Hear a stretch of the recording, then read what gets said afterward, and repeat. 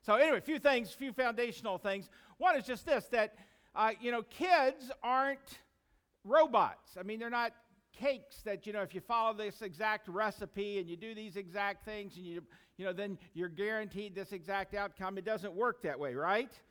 And it's important that we acknowledge that, even as you understand dealing with the topic of parenting. I like to use this little chart here. The reality is, as a parent, you can do everything right, everything, and there's still a chance your son or daughter may walk away from all of that.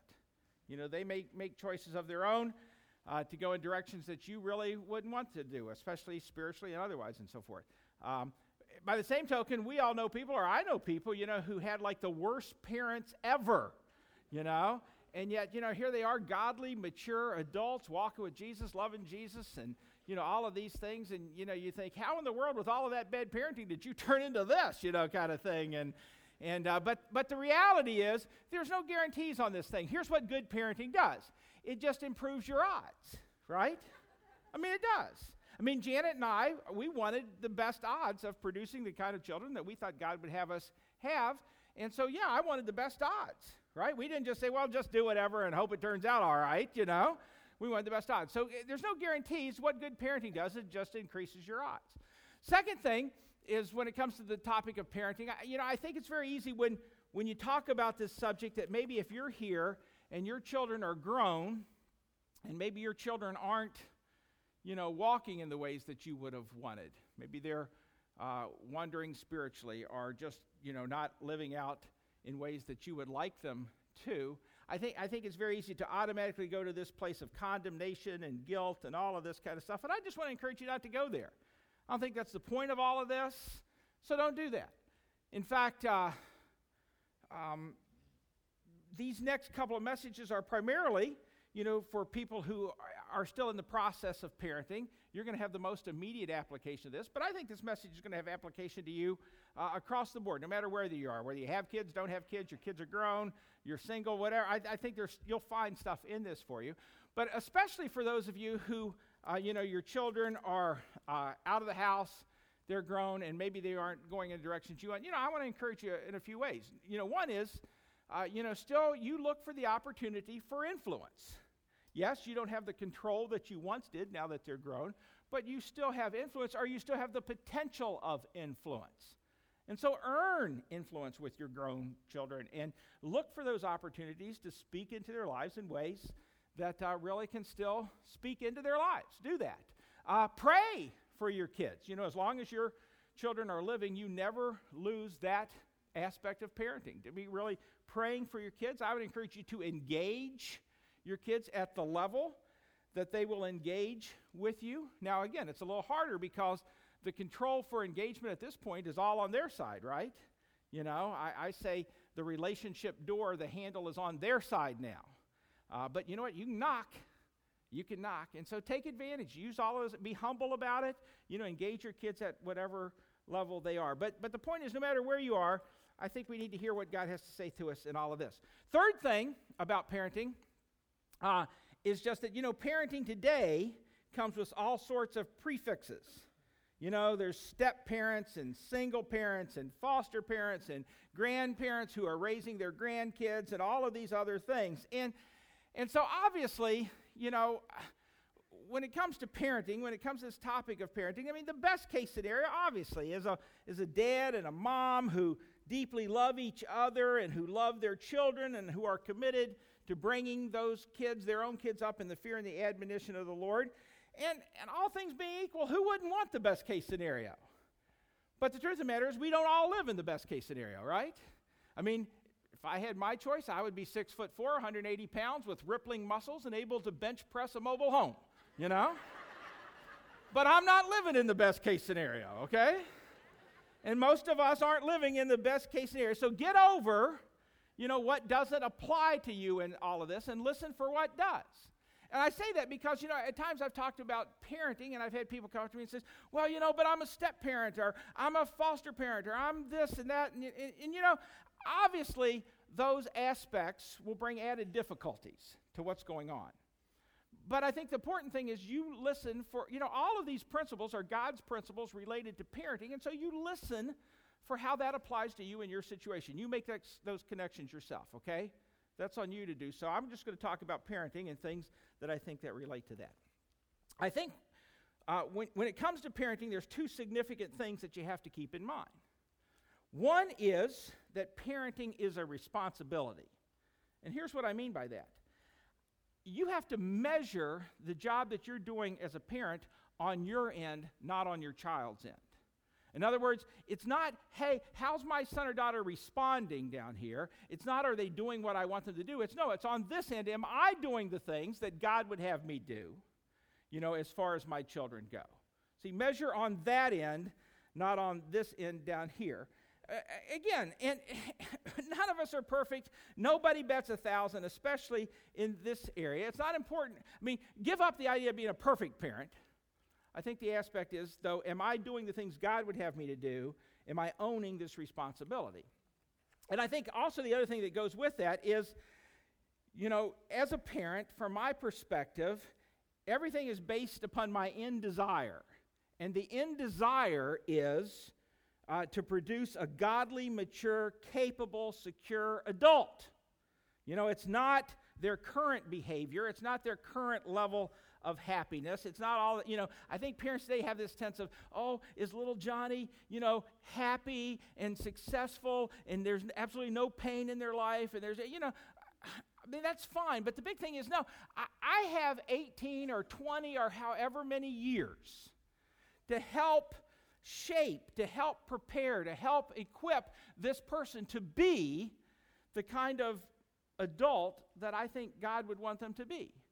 And it's my responsibility to own that, to speak into that, to be involved with that. That's what my desire is. That's what I'm going for.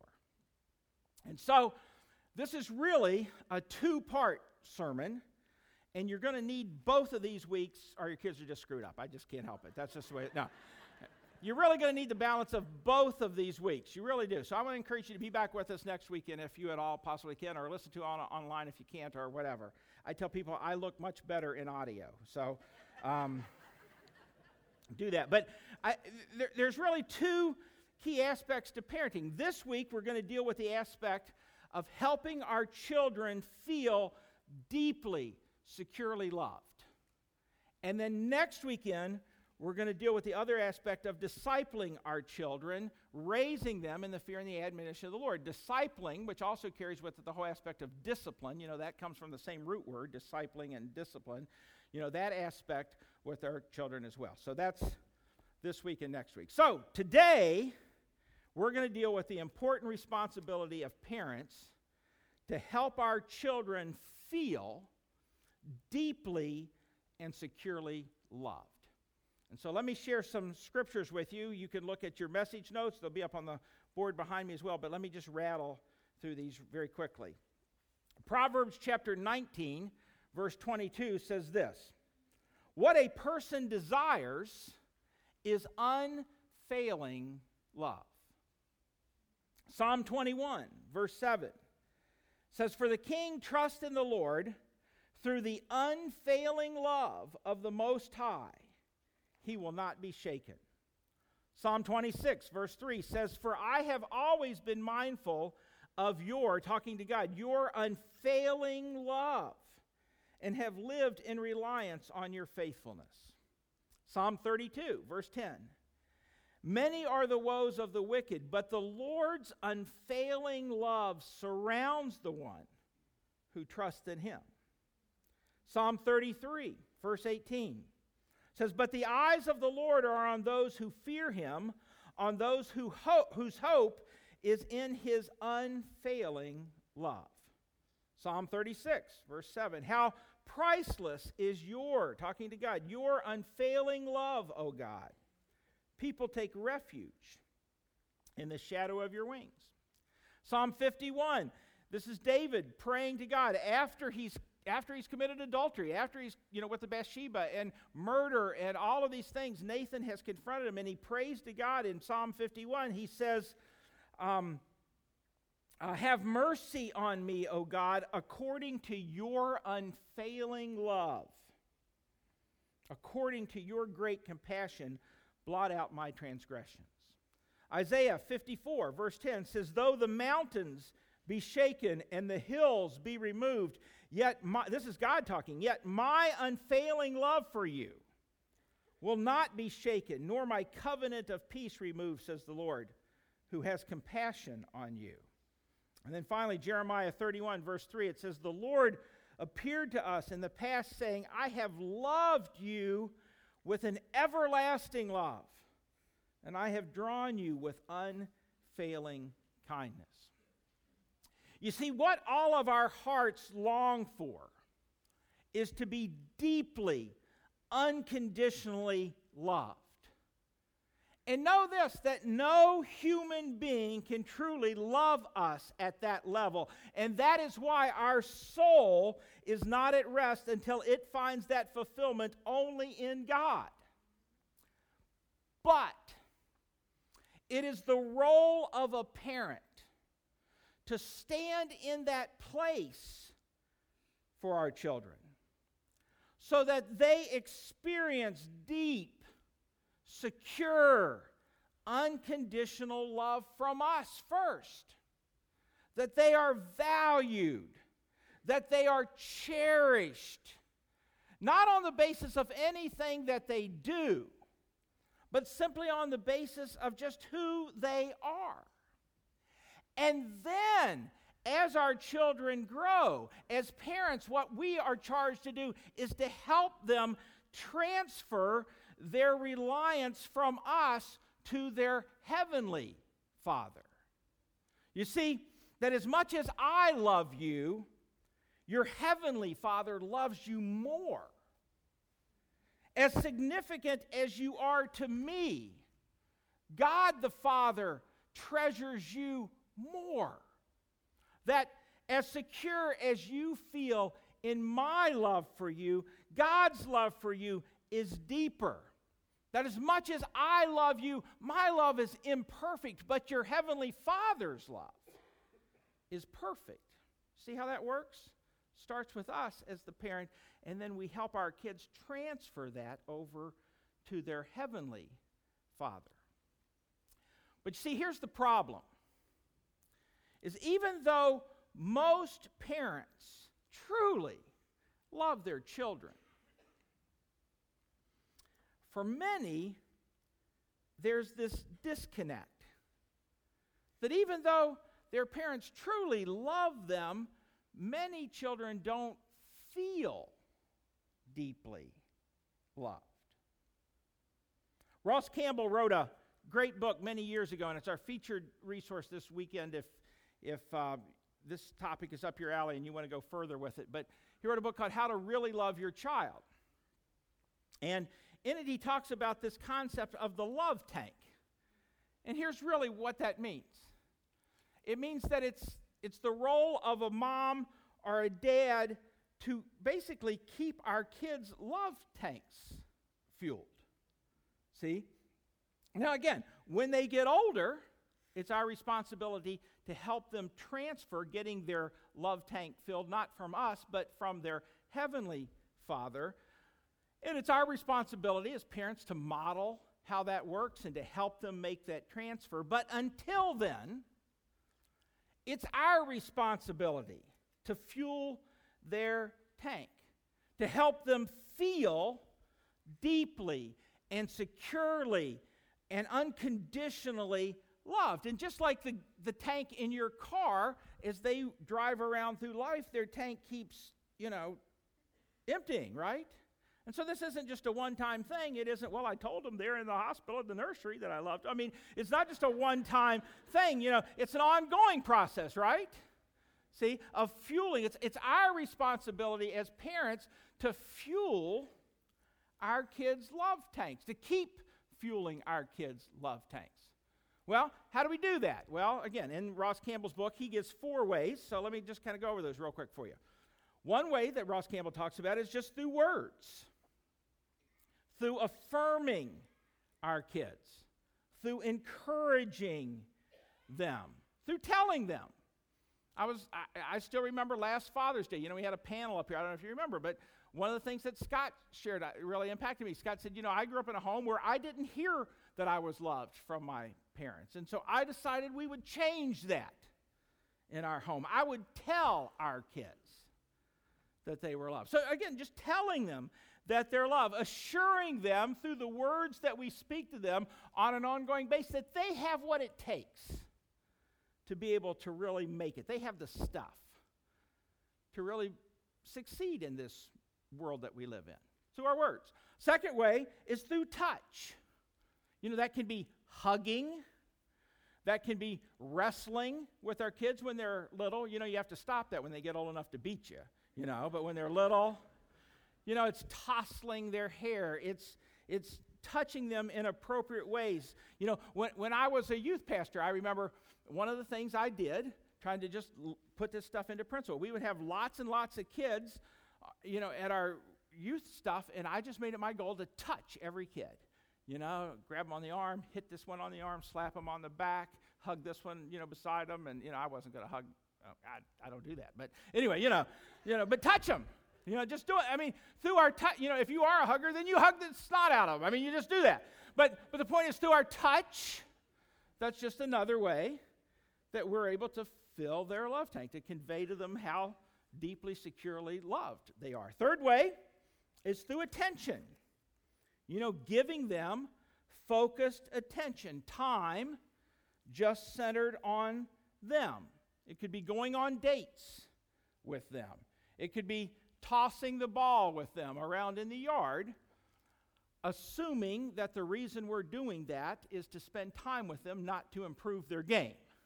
Now that's important because I know some of us dads, in fact, I would say this, I think sometimes we can get so caught up in being our kids' coaches that we forget to fulfill the most important role of being their dad. See? Now, there's nothing wrong with coaching your kids and all of that kind of stuff, but make sure that what you're really doing is through spending time with them, not just simply so that you can help them make the pros, but spending time with them because you really want them to know how valuable and important they are to you. It can be asking them to go places with you. It can be saying, hey, I'm going to work on this. Why don't you come over here and help me do this and so forth. And your point really isn't that you want their help or need their help. It's that you want them there with you. That can be a way that you fuel their love thing through time, through attention. And then fourthly, just through eye contact. Looking them directly in the eye, that they're the most important thing to you, not these other distractions. I remember when Joel was just a little guy, we would be sitting there, I'd be reading the paper, and he'd be on the couch next to me, and he'd be talking because Joel was always talking. But he would be talking, and he would grab my face and turn it, to him because he wanted my focused attention on him. Well, shame on me for making him have to do that, see? Because, it's through that focused attention, eye contact is the way that we do that. But see, here's the point. When our kids' love tank is full, what it does is it gives them security. It gives them worth. It gives them significance and identity and self-image. It gives them the confidence to succeed, to stand up to peer pressure, to all of these other things. See, it's I have a full tank. I have what it takes. And so again, as parents, our role is to make sure that we're continually fueling that tank of our children. And then as our kids get older, we still keep doing it. Yes, some of the methods change. With girls, there's probably a time when it's okay for your daughter to sit on your lap and a time where maybe it's not. With junior hires, there's ways that's appropriate to show affection to them when they were younger that maybe it's not when they get, first day of school, maybe you walk your kindergartner right up there to the front door and give them a kiss right on the lips, and maybe that's all right. But it's not when they're in 7th grade, that's not cutting it any. So again, you adjust, you learn how, but you keep doing those kinds of things because again, it's our role. Are you with me? Are you tracking with me? As parents, to make sure that we're fueling their love tanks. We're keeping our kids' love tanks fueled and high in terms of what's going on. But see, the problem, again, like I said, is that some kids then don't feel loved. In cases where most cases where their parents do genuinely love them, but their kids don't feel loved. Why is that? Well, I think there's three ways. Let me just kind of go through these. Why that doesn't happen sometimes. Sometimes, number one, is it's just a bad connection, from the nozzle to the tank. It's kind of, again, going back to the gas illustration, you've got the gas pump handle out there, you're squeezing the trigger, but, it's all going down on the cement. It's not going in the tank, and sometimes it's just that bad connection. One of the ways that happens is just through love languages. Gary Chapman wrote a book, a bunch of years ago, where he talked about love languages, and probably a lot of you are familiar with that, but maybe some of you aren't. So let me kind of clue you in, even if you are. The review won't hurt you any. Basically, it's just this. All of us, to his way of illustrating it, speak a certain kind of love language when it comes to what is it that causes us to feel loved. And so when we want to convey love, whether it's to our son or daughter or to anyone, when we want to feel loved, we just naturally speak that same language to other people. Make sense? That's just what we naturally do. But the problem is sometimes, even though we're trying to communicate love, the language that I speak, because it's the way I feel loved, isn't the language they speak. And so even though I'm attempting to show or convey love, it's getting lost in translation. And that's why it's very important that we learn our kids' love languages and that we speak those love languages to those kids. And all of our kids are different, right? Even our own kids are different from each other. I mean, I know this has nothing to do with love languages, but I remember, our kids, both of them were pretty athletic. And Joanna, it was the most important thing in the world that we not miss a second of her games, when we come, okay? Like if we got there 3 seconds late, we heard about it, kind of thing. Joel, on the other hand, he begged us not to come. Please don't come. Please don't come. I remember I remember in junior high, he made the tennis team. I don't even know. We said, have you ever even played tennis? I don't know how you did this. But, so he's playing doubles tennis, and he said, don't come. So we came, and, but we sat out in the parking lot. We're behind the car. We set up our chairs behind the thing, and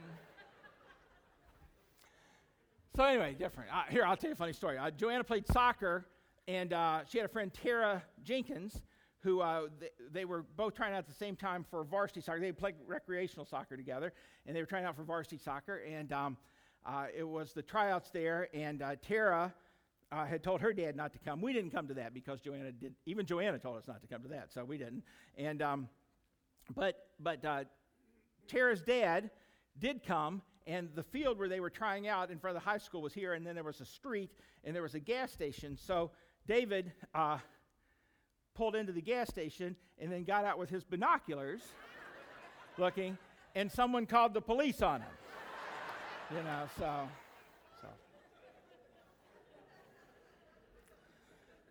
So anyway, what the heck was I even talking about here? Okay. Oh, love languages. That's what I was talking about.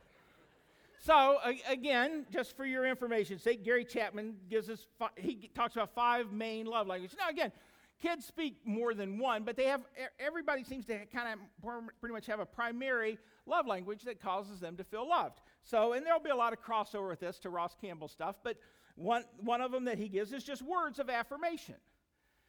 For our daughter Joanna, that is a primary love language for her. And so again, we understood that it was important that we affirm her verbally. We understood that, praising her and speaking positive things into the things that we saw into her that were, godly and right and mature and all of those. That was a big love language for her. Second one is acts of service. Just doing something for another person. That's my primary love language. To me, the way I feel loved is when somebody does something for me and I know they went out of their way to do that for me. That's how I feel loved. That's a primary way for me. A third one is a time, spending time with them. Fourthly is touch. And I am so grateful that this was not the love language of either of our kids. because I am just not a hugger. I'm just not. I mean, Claude, he hugs people in the grocery store. Strangers, cashier, hey, how you doing, honey? It's good to, I don't get it. In Texas where we were, they were huggers. I don't know what it is about Texas, but where we were, they were big huggers. You would come to a meeting, there would be 15 or 20 of you, and everybody would hug each other. It's like, okay, good to see you, that stuff. And then you would take a break an hour and a half into it, and everybody would go to the bathroom, and they come back, and they hug again. So I don't know. Anyway, touch, that's another one. And the last one is gifts. Our son Joel, that's his primary love language, is gifts. And so again, we had to wrestle with speaking that love language to him, but doing it in a way that didn't turn him into a materialist. Or, a guy who stuff was everything that was so important to him. And so again, you learn to do that even in just simple ways. Like, you go to the grocery store and you get his favorite cereal. And so when you come back, you say, hey, Joel, we got you, these Reese's sugar-filled kill you before you get 16 stuff things right here. And no, we didn't say it that way, but you get the point. Gifts kind of thing. But what's important is that we study our children and we learn what are the ways that help them feel loved. See, it's not enough that you love your kids. It's not enough. What's important is that you do the things that cause them to feel loved. That's what will fill up their love tanks. And so again, sometimes the reason why kids don't feel loved, even though their parents do love them, is because there's just that bad connection. And as parents, we need to work hard at improving that connection, of studying our kids, of learning our kids, of speaking the language that they speak, of doing the things that cause them to feel loved. Second reason why a lot of times this doesn't happen and kids don't feel loved is role reversal. Here's what I mean by that. I said again, it's the job of the parent to fuel their kids' love tanks. But sometimes as parents, what we can do is we can turn this thing around so that we start depending upon our children to be who is filling our love tanks. And when that happens, even without meaning to do so, what we do is we start getting this message to our kids. You're loved when you do these things. See? You're loved if you do these things. You're loved when you act in certain ways or do certain things that will come back on me in good ways and fill my tank. And their tanks run empty as a result of that. And it's just so easy to do that. I mean, the most obvious illustration of this is, in athletics. And again, you can see how it happens. Your son or daughter, they're good in a particular way, and you go and you enjoy watching them, and you're proud of them. And then other people start saying things to you. Oh, look at that. And, it feels good to have other people say things to you. And then pretty soon you find yourself kind of depending upon that fulfillment of what your son or daughter's doing to see how that happens. I mean, you don't even realize it's happening. It starts to happen, and then pretty soon we turn this into this thing where our roles have gotten reversed. I mean, it doesn't just happen in athletics. It happens in all sorts of ways when we start depending upon our children to be who fuels our tank. When we were raising our kids, being a pastor, I regularly told our kids, listen, if anybody ever comes up to you and says you shouldn't be doing such and such, or I can't believe you're doing such and such because you're a pastor's kid, you say to them, my dad said to stick it in your ear. And I said that to them regularly because here's why. I needed them to know that it wasn't their job to make me look pastoral. See?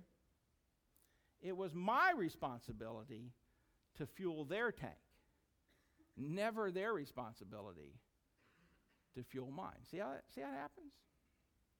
So a lot of times, that's why this dynamic goes on. Third reason that sometimes kids are walking around, even though their parents love them, but they're walking around with empty tanks because they're not getting fueled, is just this, that our tanks as parents is just so low or so empty that we just don't have the fuel to transfer over to them. And if that's you this morning, whether you're a parent or not, if that's just you this morning, you realize, boy, my tank is empty and I don't have any fuel to transfer. I would remind you that here's what the Psalms say, Psalm 33, verse 22. The author of this psalm prays, talking to God, may your unfailing love be with us, Lord, even as we put our hope in you. And so evaluation time. Evaluate yourself. What is it that you are putting your hope in? What is it that you look to fuel up your tank? Maybe it's performance. I'm going to do these things, and when I do these things, people will acknowledge that, and that fuels my tank. Maybe it's your money or your stuff. You like that admiration of other people about what you have or what you've got going on that just fuels your tank. Or maybe you're depending upon your looks or your power over others or your abilities.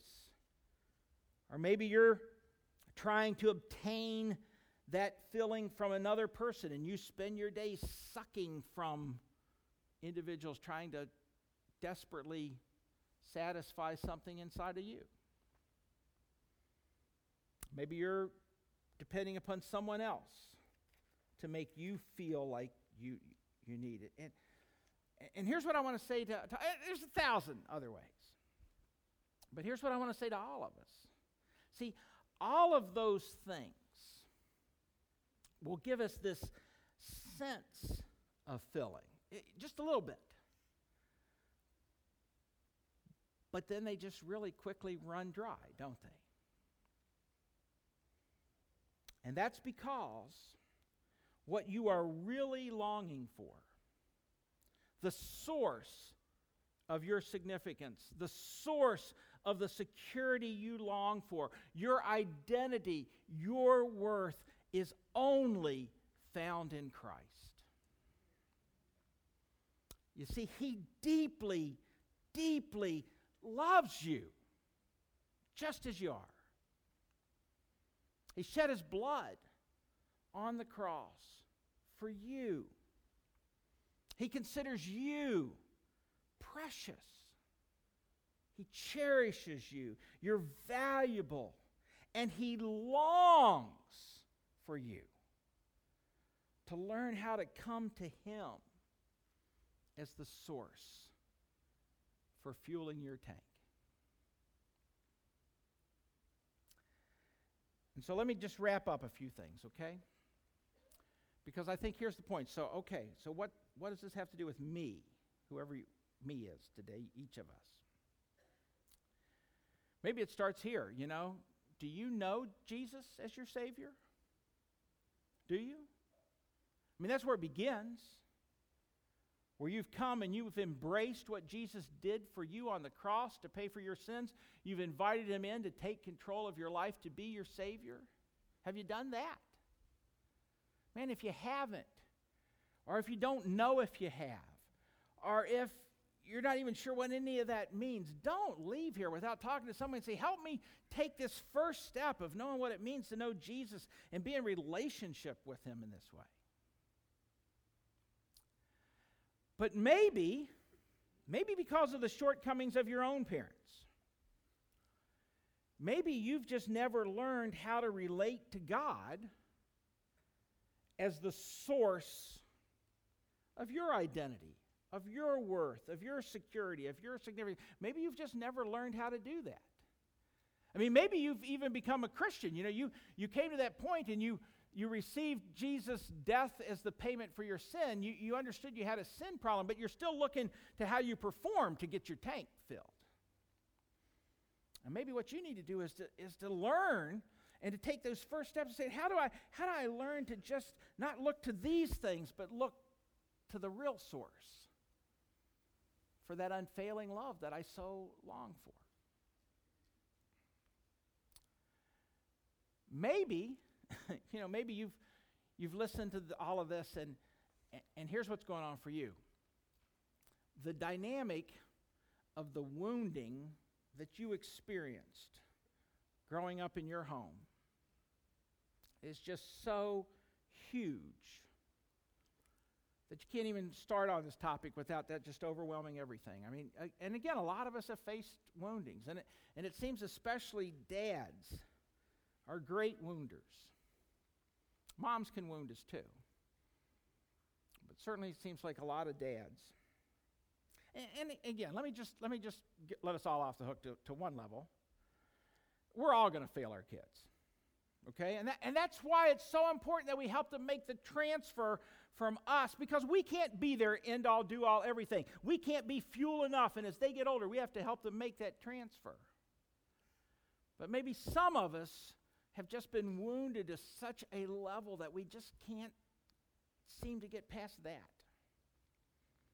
And so I want to talk about forgiveness for just a minute.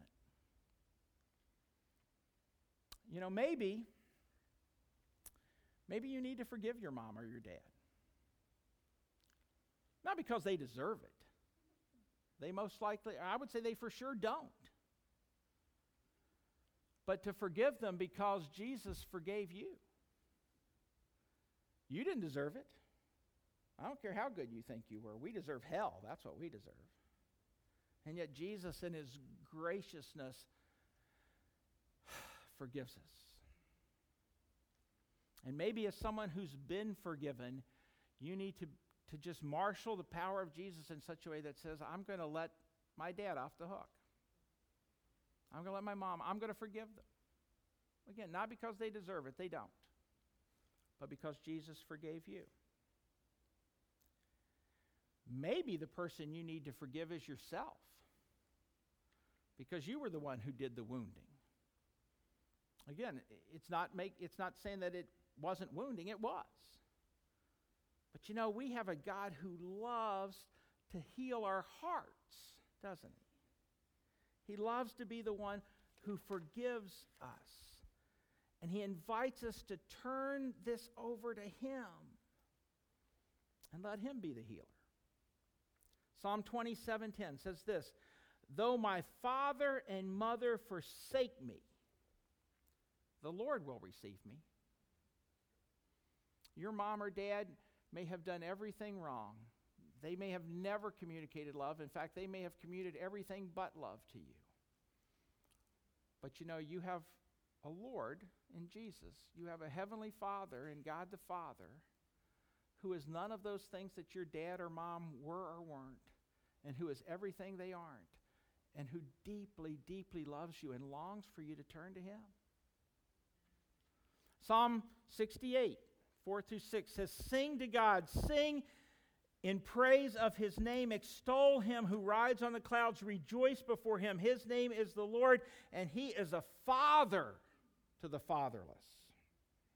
A defender of widows is the God, is in his holy dwelling. God sets the lonely in families, and he leads out the prisoners with singing, but the rebellious live in sun-scorched land. God longs to be the one who makes up for the human failings in our life, and he steps up and says, I want to be all of those things and more to you if you'll just turn it all over to me. Hey, listen, best case, parents, is that we would not wound our kids, right? And that we would raise our kids with God's help, that we would parent them well. Not perfectly, but parent them well. But all of us, I don't care who you are or where you are, if you have children, we just need to turn them over to God, right? Ask him to make up for the things that we screw up. Ask him to overcome those added difficulties that come into the mix because we live in a broken, fallen world and relationships go awry and all of the rest. So, why don't we do that? And I want to encourage you again, be back with us next week to hear part 2. But let me pray for us. Father God, I would just ask that in these next few minutes, you'll particularly just meet us right where each of us is. Whether we find ourselves as parents right in the mix, or we find ourselves as people who don't have kids and who don't plan on having kids, or we find ourselves as people who've already raised our kids, or if there's hurts or wounds or what, God, you are speaking to each of us exactly where we are. And so my prayer is this, that you'll give us the courage to hear what you want to say to us, the wisdom to hear that, and then the courage to respond to that. And I pray it in your name and for your glory. Amen. Well, let's stand together. We're gonna continue to worship. And as we do, I just want to encourage you. We have prayer team members like we always do. You know, if something in this has really stroked your heart in a way that you would just benefit from being prayed with or prayed for, then you just feel that freedom. While we're worshiping, you just go to these people. They would love to go to God with you on this behalf. So let's worship, and you feel that freedom as we sing.